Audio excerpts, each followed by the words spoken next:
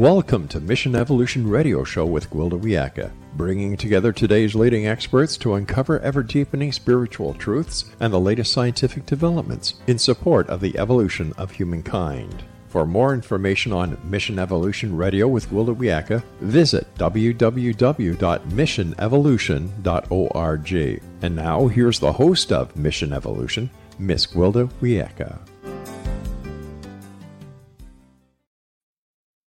Welcome. I'm so glad you can join us on Mission Evolution, where we bring the latest knowledge from today's leading experts to support your evolutionary process. I'm your host, Gwilda Wiyaka. This hour, we'll consider evolving technology. Is it a blessing or a curse?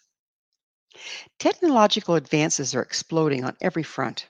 As a result, we're living lives that were only conceived of in science fiction just 15 years ago. There is no denying miraculous things are now possible due to the ongoing tech advancements. But is there a shadow side? Will all the changes be brought about by intelligent machines be positive ones, or are we unwittingly orchestrating our demise? With us this hour, to delve into both the pros and cons of the AI explosion, is Steve Hoffman, the chairman and CEO of Founders Space, a global innovation hub for entrepreneurs, corporations, and investors. Hoffman is the author of several award-winning books, including Make Elephants Fly, Surviving a Startup, and his latest, The Five Forces. In addition, Hoffman served on the board of governors of the New Media Council, was a founder and chairman of the Producers Guild Silicon Valley chapter, and was a founding member of the Academy of Television Interactive Media Group. His website, foundersspace.com. Steve, thanks so much for joining us on Mission Evolution. Gwilda, it's fantastic to be here. We should have a good time today. This is a very interesting topic, to say the least. So, Steve, how did you get interested? How did you first get interested in technological advancements and the impact they have? Well, I've been interested in technological advancements my entire life. So my father was a rocket scientist, and I'm not joking. He was a rocket scientist at MIT. And when I was young, he said, "Son, computers are going to change everything." And that set me on my course. And throughout my life, I've always been experimenting at the crossroads of culture, technology, and society. Like what benefits does this rapid technological advancement that we're experiencing right now have on society, and what are the perils that we have to watch out for? Well, that's some interesting topics, because we're like a heck-bound train. We're doing all these advancements, and I don't know how closely we've looked at what are going to be the shadow side of all that. We have not. So we are moving so fast right now. And governments around the world, they don't want to stifle innovation. So the last thing they want to do is put the brakes on this, because they want their economies to grow. They want to maintain a lead, a technological edge. So they're pushing and pushing, and corporations are pushing. But we don't fully understand what this technology can do. And we can go into that today. One of the things that I've noticed, of course, because I'm of an age, and I do fairly well considering, but, about half the population, when you consider the baby boomers and everything else, is kind of getting left behind. They struggle a lot with everything going, online and this and that. Have you seen that? And do you think that's part of the impact? That is definitely part of the impact. So we're seeing a massive accumulation of wealth among a very small minority of people around the world. And those tend to be the people who control the technology, who control the corporations that are growing like crazy, because they're using new technologies to reshape our economies. So take Elon Musk, for example, and the amount of, $54 billion, like controlled by one person, can step up and he can just buy Twitter or other companies at will. This is an enormous amount of power in very few hands. And then these people will be deciding our future for the most part. Well, what kills me is I'm sure we all have had the battle between human and the algorithms. You're trying to get, just something as simple as social media to not block you out because their algorithms have mistakenly decided that you're doing something wrong. I wonder how much that impacts us on every level at this point, because it's so invasive in our lives. Well, we haven't seen anything yet. We're just at the very beginning of what these algorithms can do. So, what I talk about in my book and I go deep on is how this technology is penetrating everything we do. So if you look at our machines today, whether it's the phone in your pocket, whether it's your smart robo vacuum, whether it's tools you're using at work, platforms you're using at work, or to socialize on, all of these are getting smarter, and not by a small margin. They will be getting exponentially smarter. So a lot of the decision making that we make today and take for granted, we are going to be delegating to our algorithms. And why will we do this? Well, because they'll be so effective. So just think of a few things. Like if you go to watch Netflix, it is constantly monitoring everything you watch, how long you watch it, and gathering this massive amount of data, not just on you, but on all the users like you. And then they are making predictions about what you should be watching next. So instead of getting it from other sources, from friends or other people, we're having an algorithm basically feed us what that algorithm thinks we should watch next. And a lot of times we just accept that as the default. And if you And look, that's a scary thing, isn't it? Because we aren't making our own decisions, and it's been proven, psychologically proven, that what we're fed via the television or the internet has huge impact on our belief systems, our reality, our decision making. And you're telling me that a absolutely. machine is feeding me what I see next? That's pretty frightening. Well, when it comes to what movie I'm going to watch, not such a big deal. But when it comes to what articles I'm reading, what videos I'm consuming, we've seen the impact. Misinformation can spread very rapidly over the internet. And these algorithms, like what Facebook have, actually reward misinformation, because the more sensational and unbelievable the headline on the article or the video, the more often it's shared.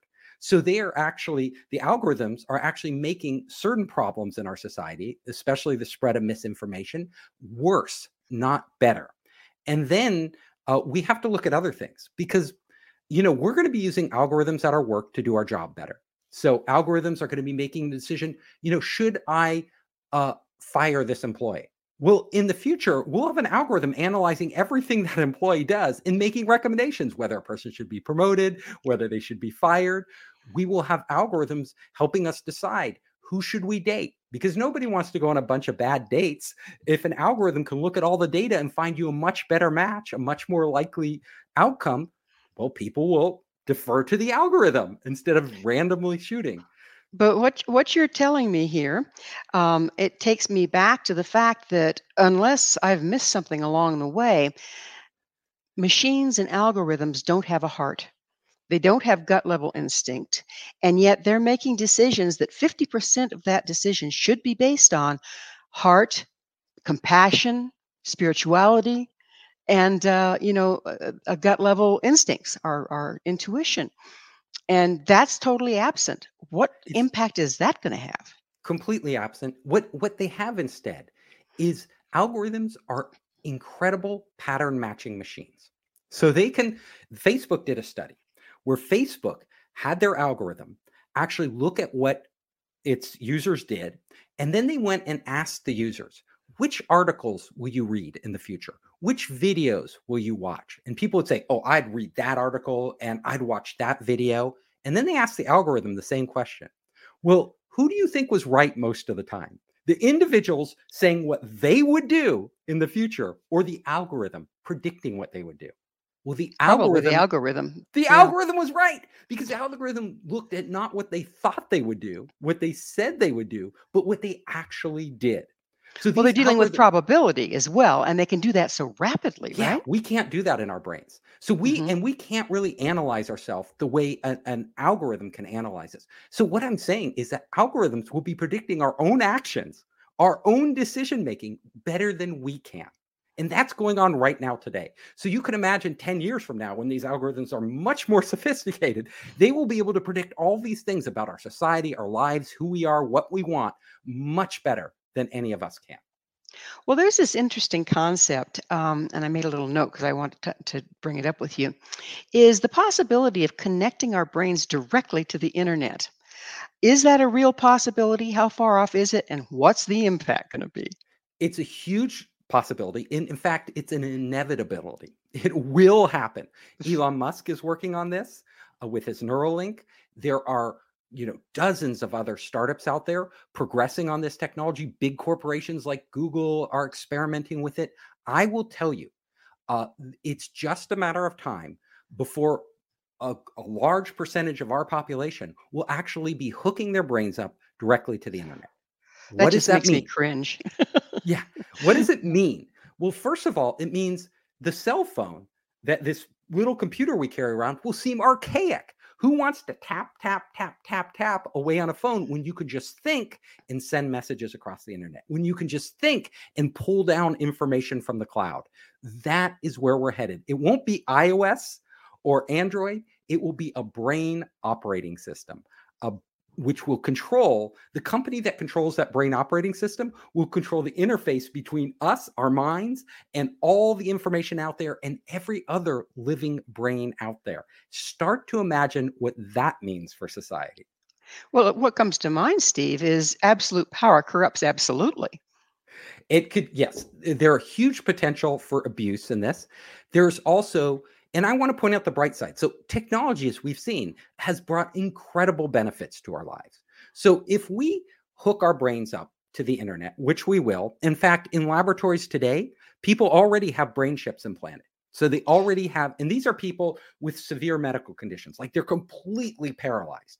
But with a brain chip, they can actually control a robotic arm and feed themselves. They can drive themselves around in a wheelchair. They can actually send messages. They've done this in the lab directly from a person's brain across the internet and receive messages. Huge, huge advancement. If they can do that now with a brain chip, it's only a matter of time before we have a non-invasive, where we don't have to drill a hole in our head, devices that consumers will be able to wear that allows them to communicate. And we even have those devices now. They're just very crude. We're going to see this improving exponentially over the coming years. So well, the go ahead. upside of having something you could wear versus something that's implanted is, can't you take it off and turn it off? Yes, anybody can do that. Can't you go out and leave your cell phone at home? You can do that any day you want. Do you leave your cell phone at home? No, because it's so darn useful. Like most people, very few people can leave home without their cell phone today. I mean, we are just bound to those. So you imagine, yes, anybody can take off these brain-computer interfaces, but will they? And what will the majority of people do? Well, first of all, the benefits will be enormous. Like, we will be able to imagine this. You can seamlessly pull down information into your mind when it's needed. It's like the internet becomes an extension of your consciousness, an extension like of the cloud computing power. You can compute anything out there by just delegating it to the cloud and instantly coming back to your own memories. You could start to store in the cloud, because we all know our memories are faulty. And where this gets really amazing is that when we're connected to the internet, everything that comes into our brain, including vision, what we see, audio, what we hear, touch, what we feel, all of this is just signals, just electronic signals that are coming in to our mind, and our mind is processing them. Well, those signals could be coming in from out on the internet. So I could literally connect to your brain in the future and start to exchange ideas with you. I could start to potentially, and we haven't proven this yet, but it's theoretically possible, I could potentially start to feel what you're feeling. I could start to see what you're seeing. We could actually potentially exchange and share memories. How amazing would that be? I mean, that's like nothing we've ever experienced before. And so what brings to my mind there, Steve, is it looks like an addiction in the making. Okay, that once you have access to that instantaneous response, then you're not going to want to do without it. And then what happens to our reality if we're being fed our reality from a machine? well, Yes, it could be defined as an addiction in the making. It could be defined, as some transhumanists do, as a transformation in the making. Depends whether you want a positive or negative spin on this. And really, like all things in life, it's a duality. There are two opposite forces. There are benefits and drawbacks that are combined. They're almost inextricable from one another. So we're heading down this path in the future where we will be merging with our machines. Literally, the metaverse, which is out there right now, right, but in a very crude form, like the metaverse we see today, will actually become a reality when we have these brain-computer interfaces, because it won't be like we're wearing some bulky headset or we're putting on glasses, augmented reality glasses. Literally, we'll be able to feed into our brain and synthesize with the real world around us digital information. So we could overlay, like when you're entering a space, it'll be a combination of the physical and the digital, and they will be almost indistinguishable from one another. Because you can imagine, if you can actually input signals that aren't just visual, but audio, sensations on your hand, these digital objects could have texture, feeling. You could manipulate them just like you would a physical object, but it's all in your head. So we will But be living in this blended reality. Yes, go ahead. Isn't our reality already all in our head? It is. That's the thing that most people don't realize. What's in our head is not what's real. It's what we create. Magicians know this because they can actually get you to see things you don't see.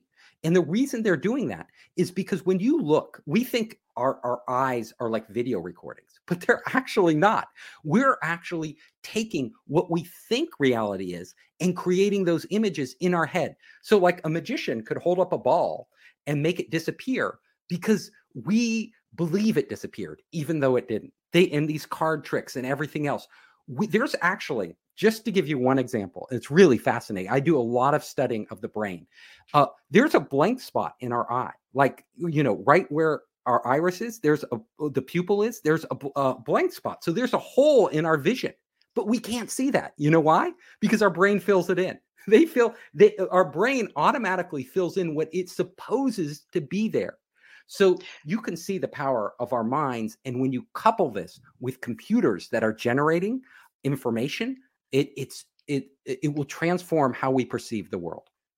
Will it also standardize how we perceive the world? Because right now, I think a lot of interpersonal difficulty is a result of misunderstanding. I interpret it one way, you interpret it another. Mine's based on my triggers from my past, yours is based on your triggers from the past. And oftentimes, we just don't even communicate as a result. Will this also have the capacity to standardize reality enough that we can be on the same page? It depends what you mean by standardized. But what I will tell you is that imagine a scenario where instead of asking your partner, whoever it could be your spouse, boyfriend, girlfriend, whoever it is, imagine asking this person, how do you feel today? So you have to guess how they feel. You have to intuit how they feel.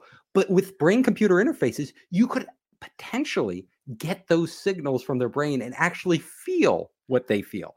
Your level of understanding of that other person and their level of understanding of you would be transformational and potentially in a very positive way.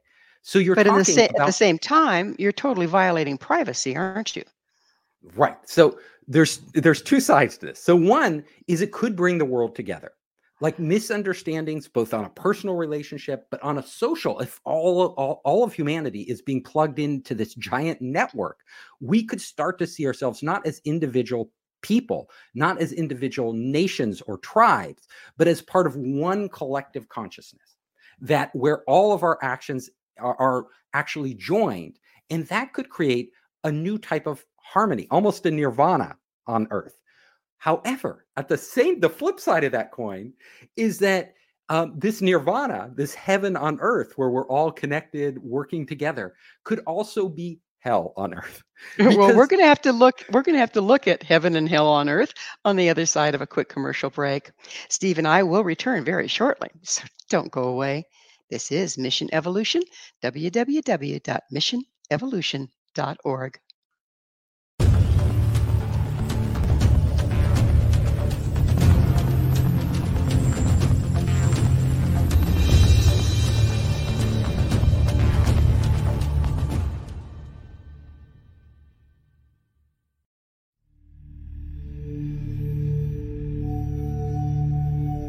you enjoy paranormal, sci-fi romance, yet find yourself tired of the same old themes and storylines? Then you won't want to miss Kahira O'Donnell's latest exciting release, To Taste You Again. Alien Lord Kane McKean knew the moment that his destined mate was born. He watched from afar, waiting for her to grow from child to woman. However, before she was old enough, she was stolen from her home world by flesh pirates.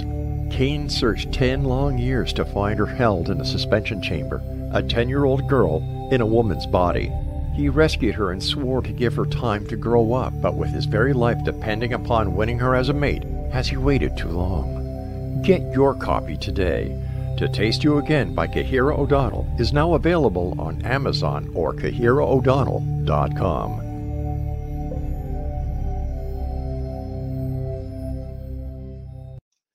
Hello again. This is Mission Evolution, missionevolution.org. We're dedicated to unification and evolution of consciousness. With us this hour, discussing the impact of technology on our future, is Steve Hoffman. His website, foundersspace.com. Steve, we were just getting into the heaven and the hell, and who knows where we're going with all of this. Probably a little bit of both. And I have to tell you that the old movie, The Matrix, certainly is coming to mind right about now. But there's another aspect that I'd really like to get into while we still have time, and that is the messing with nature, okay? Getting in there and finding out about DNA and starting to create our own life forms. I understand some of that is already going on as well. It is already going on. So we, in addition to these brain-computer interfaces, merging with this electronics in our bodies, connected to our bodies, we are also decoding, and we've actually decoded the source code for life on this planet. We now understand the human genome, and we are using that knowledge to actually edit genes of human genes with gene therapies that are coming out. Every plant and animal species on Earth, we can now reprogram them and make them into essentially whatever we want. We can literally, in the laboratory today, create new species of plants and animals that never existed. So that's almost a godlike power that us humans have. We've taken evolution into our own hands. We're seeing enormous benefits. Like in Florida, they are now breeding by actually editing the genes, heat-resistant cattle. Now, why would you want heat-resistant cattle? Well, climate change is getting hotter. They're doing the same for crops. We're creating new types of crops where we can actually combine like the flavor of bananas and berries, raspberries, and put them together in a new fruit that never existed before. So, Steve, yes, there's the adage, "It's not nice to fool Mother Nature." Everything out there was created, is synergistic and forms a balance. And like we've seen with some of the GMOs, it's not because we've changed it and they're more hardy or this or that. It's also changed it in such a way that it may not be as nutritious for us. It may not be as good for us. It may not be good for us at all. How are we going to monitor that? It's very difficult. So, like I said, technology is moving at such a rapid pace. And these things, to test out whether a new strain of crop, gene-edited crop or gene-modified crop, is the impact it has on our lives, like on our health, but also down generations, like 3 generations from now, what would be the impact on those, the health of the population? We don't know. We literally don't know. So there are benefits.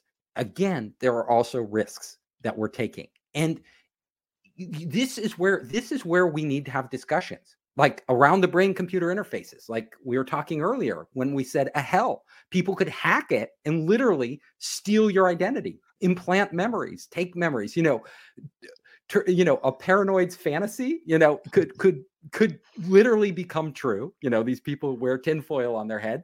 I mean, with gene editing already in China, one of the scientists actually gene edited human embryos, supposedly to prevent against them contracting AIDS. But nobody knows the ramifications of those gene edits, whether they're now born, these girls are born, but will they develop cancers down their genetic line? Will it have any impact? We don't know the answers to these questions. Yet we are experimenting right now on our entire populations. It's terrifying, really, quite frankly, because I'm a bit of a skeptic, and I'm a bit of a nature knows best kind of person. I can see the benefits of somebody that was born lost oxygen at birth and can't communicate at all, suddenly having access to communications and all of that. I mean, the benefits are clear. But when we don't know what's going to happen to our descendants as a result of our getting our fingers in the pot, I think it's very terrifying. And then you're telling me that all of our decisions are being made by an algorithm anyway. So why have a conversation, right? We're not making the decisions. We're entering a very new world, and the dynamics are changing so fast that the average person, let alone our politicians who are just worried about getting reelected, have very little understanding of the potential abuses of this technology. And even if the technology is used responsibly, we don't always know where it's going to take us. So with gene editing, I mean, right now we've seen a lot of benefits. Let's face it. These new developing drugs to fight off COVID has been, mRNA, that has proved very successful. However, we are using this technology across the board. We're treating the benefits are real. Like we are on the verge of being able to eliminate cancer through gene therapies. Like that will happen. There will come a day where we won't have cancer. There will come a day where a lot of these conditions, Alzheimer's disease, Parkinson's disease, we will actually be able to understand at such a deep level, and we will be able to eliminate them. Huge amounts of suffering changes. We're gene editing mosquitoes now so that they can't continue to breed and carry malaria.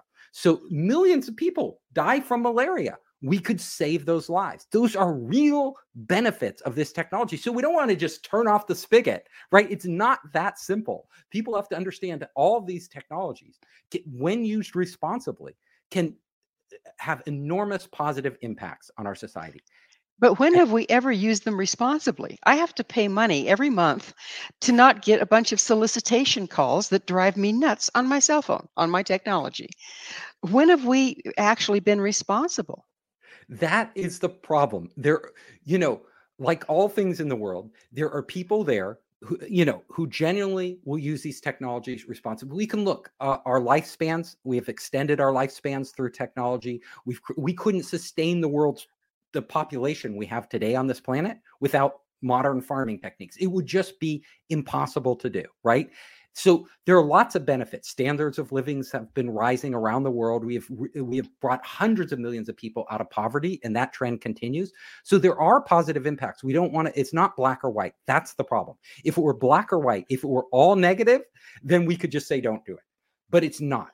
So what we have to do is, and this is the challenge we face as a society, as a people, is figure out where will the worst abuses happen and how can we balance these out with really smart planning, with smart regulations, not overregulate, not underregulate, with social discussion on the responsible use of these technologies.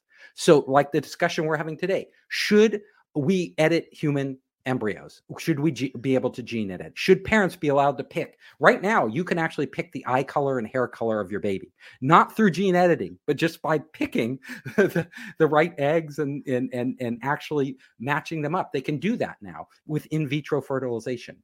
However, and that used to be considered an anathema, and today we accept it, right? But is that right? And when we go further, when certain groups of people with money can actually use the latest technology to make their children substantially smarter, substantially healthier, less risk of cancer, less risk of disease, potentially extend the lifespan of certain segments of our population. Should we be doing that? Is that something we want? And who should have access to that technology? Should it be the Elon Musks and Bill Gates of the world who have unlimited pocketbooks, or should it be the mass of the world? And what does it mean once we start editing our genes and actually start transforming the human Homo sapiens, right? We could become an entirely new species, like in the future. And whose children are those species? What does that mean? It's a dilemma for sure, and it's a moral dilemma, really, because again, I like to point out that if the algorithms are making our choices anyway, what does our input mean? Right. And that's the question is, what should we delegate to algorithms? We're facing, right now there's the war in the Ukraine, right? A lot of the future wars will be fought by algorithms, not humans. So Oh, right now, this is primarily still a human war. But in the future, think about it. Two fighter planes are coming at each other, right? One is controlled by a human, another is controlled by an AI. Who's going to win? The AI is going to be much better at predicting what will happen and making instantaneous decisions, right? About how to shoot down the other plane. Drones, right? Already we have humans flying drones, but algorithms will be flying all our future drones. Algorithms will be running our tanks, firing our missiles. Algorithms will be doing everything in the future. The country with the smartest algorithms will win. Now, so far, so I want to say, so far, we've had humans intervene, right? So humans have to make the final decision when a drone strikes, right? But when two AI powered robots are going against each other, whether it's drones or tanks or missiles or whatever, there's no time for a human to intervene. There's no time for a person to make that decision. They will have to decide so quickly that we will have to take off the safety precautions. And that's when it gets scary. well, you mentioned that we might be breeding more intelligent people, but aren't we actually also running the risk of breeding mentally lazy people because it's being done for them? Everything is being done for them. Yeah, well, right now, there's two ways to view technology. Technology can enhance our current intelligence and make us capable of accomplishing and doing more in this world. But artificial intelligence can also replace us. So there will become a point. Absolutely. It's just a matter of time in the future, and it won't happen tomorrow. It's still a ways out. But where our machines can do literally everything we do better than we do it ourselves. They can do any job, whether it's being a lawyer, and they have algorithms now that can write law, they can write legal agreements. Whether it's being a doctor, they have robotic surgery. Da Vinci is one of these robotic surgeons. Now humans are still controlling them, but soon they can be entirely automated by really, really smart algorithms. Whether it's any job, in restaurants now they're having robots serve people. At a certain point, when will we not be needed? And what does that mean for the human race? Like when we don't have to do anything, like you said, are we going to become incredibly lazy? What is our purpose in life? Those questions we have to think about. And hopefully before the decision's already been made. I mean, I see young kids that are so dependent on their phones that they never look at reality. And you're telling me that this is just on a heck-bound train that is moving forward so quickly that we really can't mitigate it. It's if already you if, happening. if you think our phones are so compelling, which they are, right? Like, you look at teenagers today and even myself, and I will spend a lot of time staring at that tiny screen, interacting with it. In it, let's be frank, it is a reality. It's just not the reality that we're used to in the physical world, but it's a whole nother reality, a virtual environment that we're interacting with, whether it's on Facebook or Instagram or whatever it is. Those things are real to us, as much as we invest ourselves in them. They become real. What happens when instead of this tiny little screen, it's all of a sudden the world around us? Like literally everything we look and touch is a digital representation, or is layered, digital and physical blended together. That will be so much more compelling. Will we ever want to live in the world as we know it today, like the real physical world, or will we become lost in this very tantalizing world? And I want you to think about one question. What happens when our relationships in this world become not just cerebral, but actually become physical? Like if there's a perfect avatar lover, right, who is designed to please you in every way that your psyche could imagine, and this lover, you actually feel the sensations come into you. When you touch, it feels real. When you listen to them, they sound real, like a real human, yet they are an algorithm.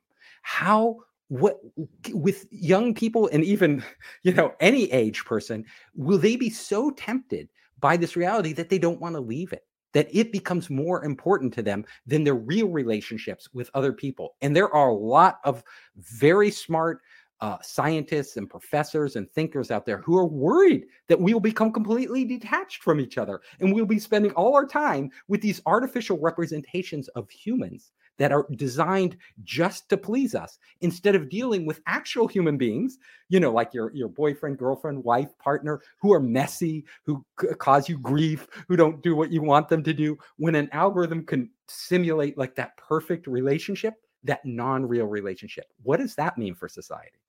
And what's terrifying to me is we're already seeing it. We Okay. are. We're already seeing it. So we don't have to ask if people are going to be more enamored with machines than they are with each other. It's already happening. So and where if does you that look, take us? It yeah, takes us and away what from spirituality. It takes us away from emotionality. It takes us away from intuition. It takes us away from love. and it takes us away from ourselves. How can we understand ourselves better when we don't have to actually deal with other messy human beings, with imperfection, with struggle, when we can step into a fantasy world and literally it adapts to us, like what our needs are? It's like a drug, right? It will be, like you said earlier, like an addiction. Like you will just, it's so stimulating, it's so compelling that you will just go back to that world, because just like you would escape through a drug. And if you combine that with all these other forces out there, like machines being able to do our jobs and stuff, will we wind up in this sort of metaverse that simulates heaven, but it actually isn't really living? We aren't really interacting with other people. We are in our Which, own isolated bubbles. which takes us back to the Matrix, doesn't it? It does. So Talk that was about a very, prophetic show, right? yes, exactly. So all of these things that were science fiction now are actually happening in real life. We're seeing the metaverse evolve. We're seeing gene editing evolve, like with Gattaca and science fiction like that. We're seeing our space technology evolving. And what I do in the book, in the book, is really just raise these questions. Like, what questions should we be asking? What types of technologies should we be supporting? And where should we really be standing up and saying we're crossing the line there? We do not want technology messing in that area of our lives. So, Steve, before we're out of time, I always have to ask, what is your mission? So my mission in life is, I am fascinated by the world, right? By life, by thinking deeply about the world we're in, about the human condition. And what I want to do is help stimulate discussion and deep thinking, not shallow thinking, oh, I want that next shiny object, but really deep thinking about the role technology plays in our lives, in the future of the human race. So, Steve, again, we're just about out of time, but what's your vision for the future of man and woman and technology? Well, like all things that we've seen, from the nuclear bomb to the computer, through everything we, invented, the gunpowder, fire, they can be put to very good uses, very productive uses, and very negative uses. And usually my vision for the future is that it won't be black or white. It won't be totally negative and totally horrible, and it won't be totally utopian. It's going to be somewhere in between. But what we want to make sure is that this technology is exponentially more powerful than what came before. Like, decisions we make now will have much bigger ramifications on the future than technological decisions we've made in the past. So I want to make sure that we guide society, that all of us together can come to a collective understanding of what's good for us by really thinking this through, and take us in a more positive direction. It'll never be totally positive. There are always going to be risks and downside, but we can steer the ship. This ship isn't out of our control. We have created this world. We create the technology. We are the drivers. We are still in control. We need to use that. Beautiful vision, and a very accurate one, because it is never one or the other. It's always a combination. And I think coming out of polarization, we'll become more enlightened. We will. And, Yeah. and honestly, It's we can't put the genie back in the bottle. that's Technology, a fact. it's going to progress. It's Yeah. here. We are going to keep discovering new things. We can't say become Luddites and say just shut it all down. Like Well, that's not Steve, realistic. unfortunately, we are out of time. Thank you so much for coming on the show. Thank you, Gwilda. Our guest this hour has been Steve Hoffman, author of The Five Forces, a book revealing how technology is unleashing forces that will forever alter our lives. His website, foundersspace.com. This has been Mission Evolution with Gwilda Wiyaka. For more information or to visit past archived episodes, visit missionevolution.org. Please be sure to join us right here next time as this mission continues, bringing information, resources, and support to an evolving world.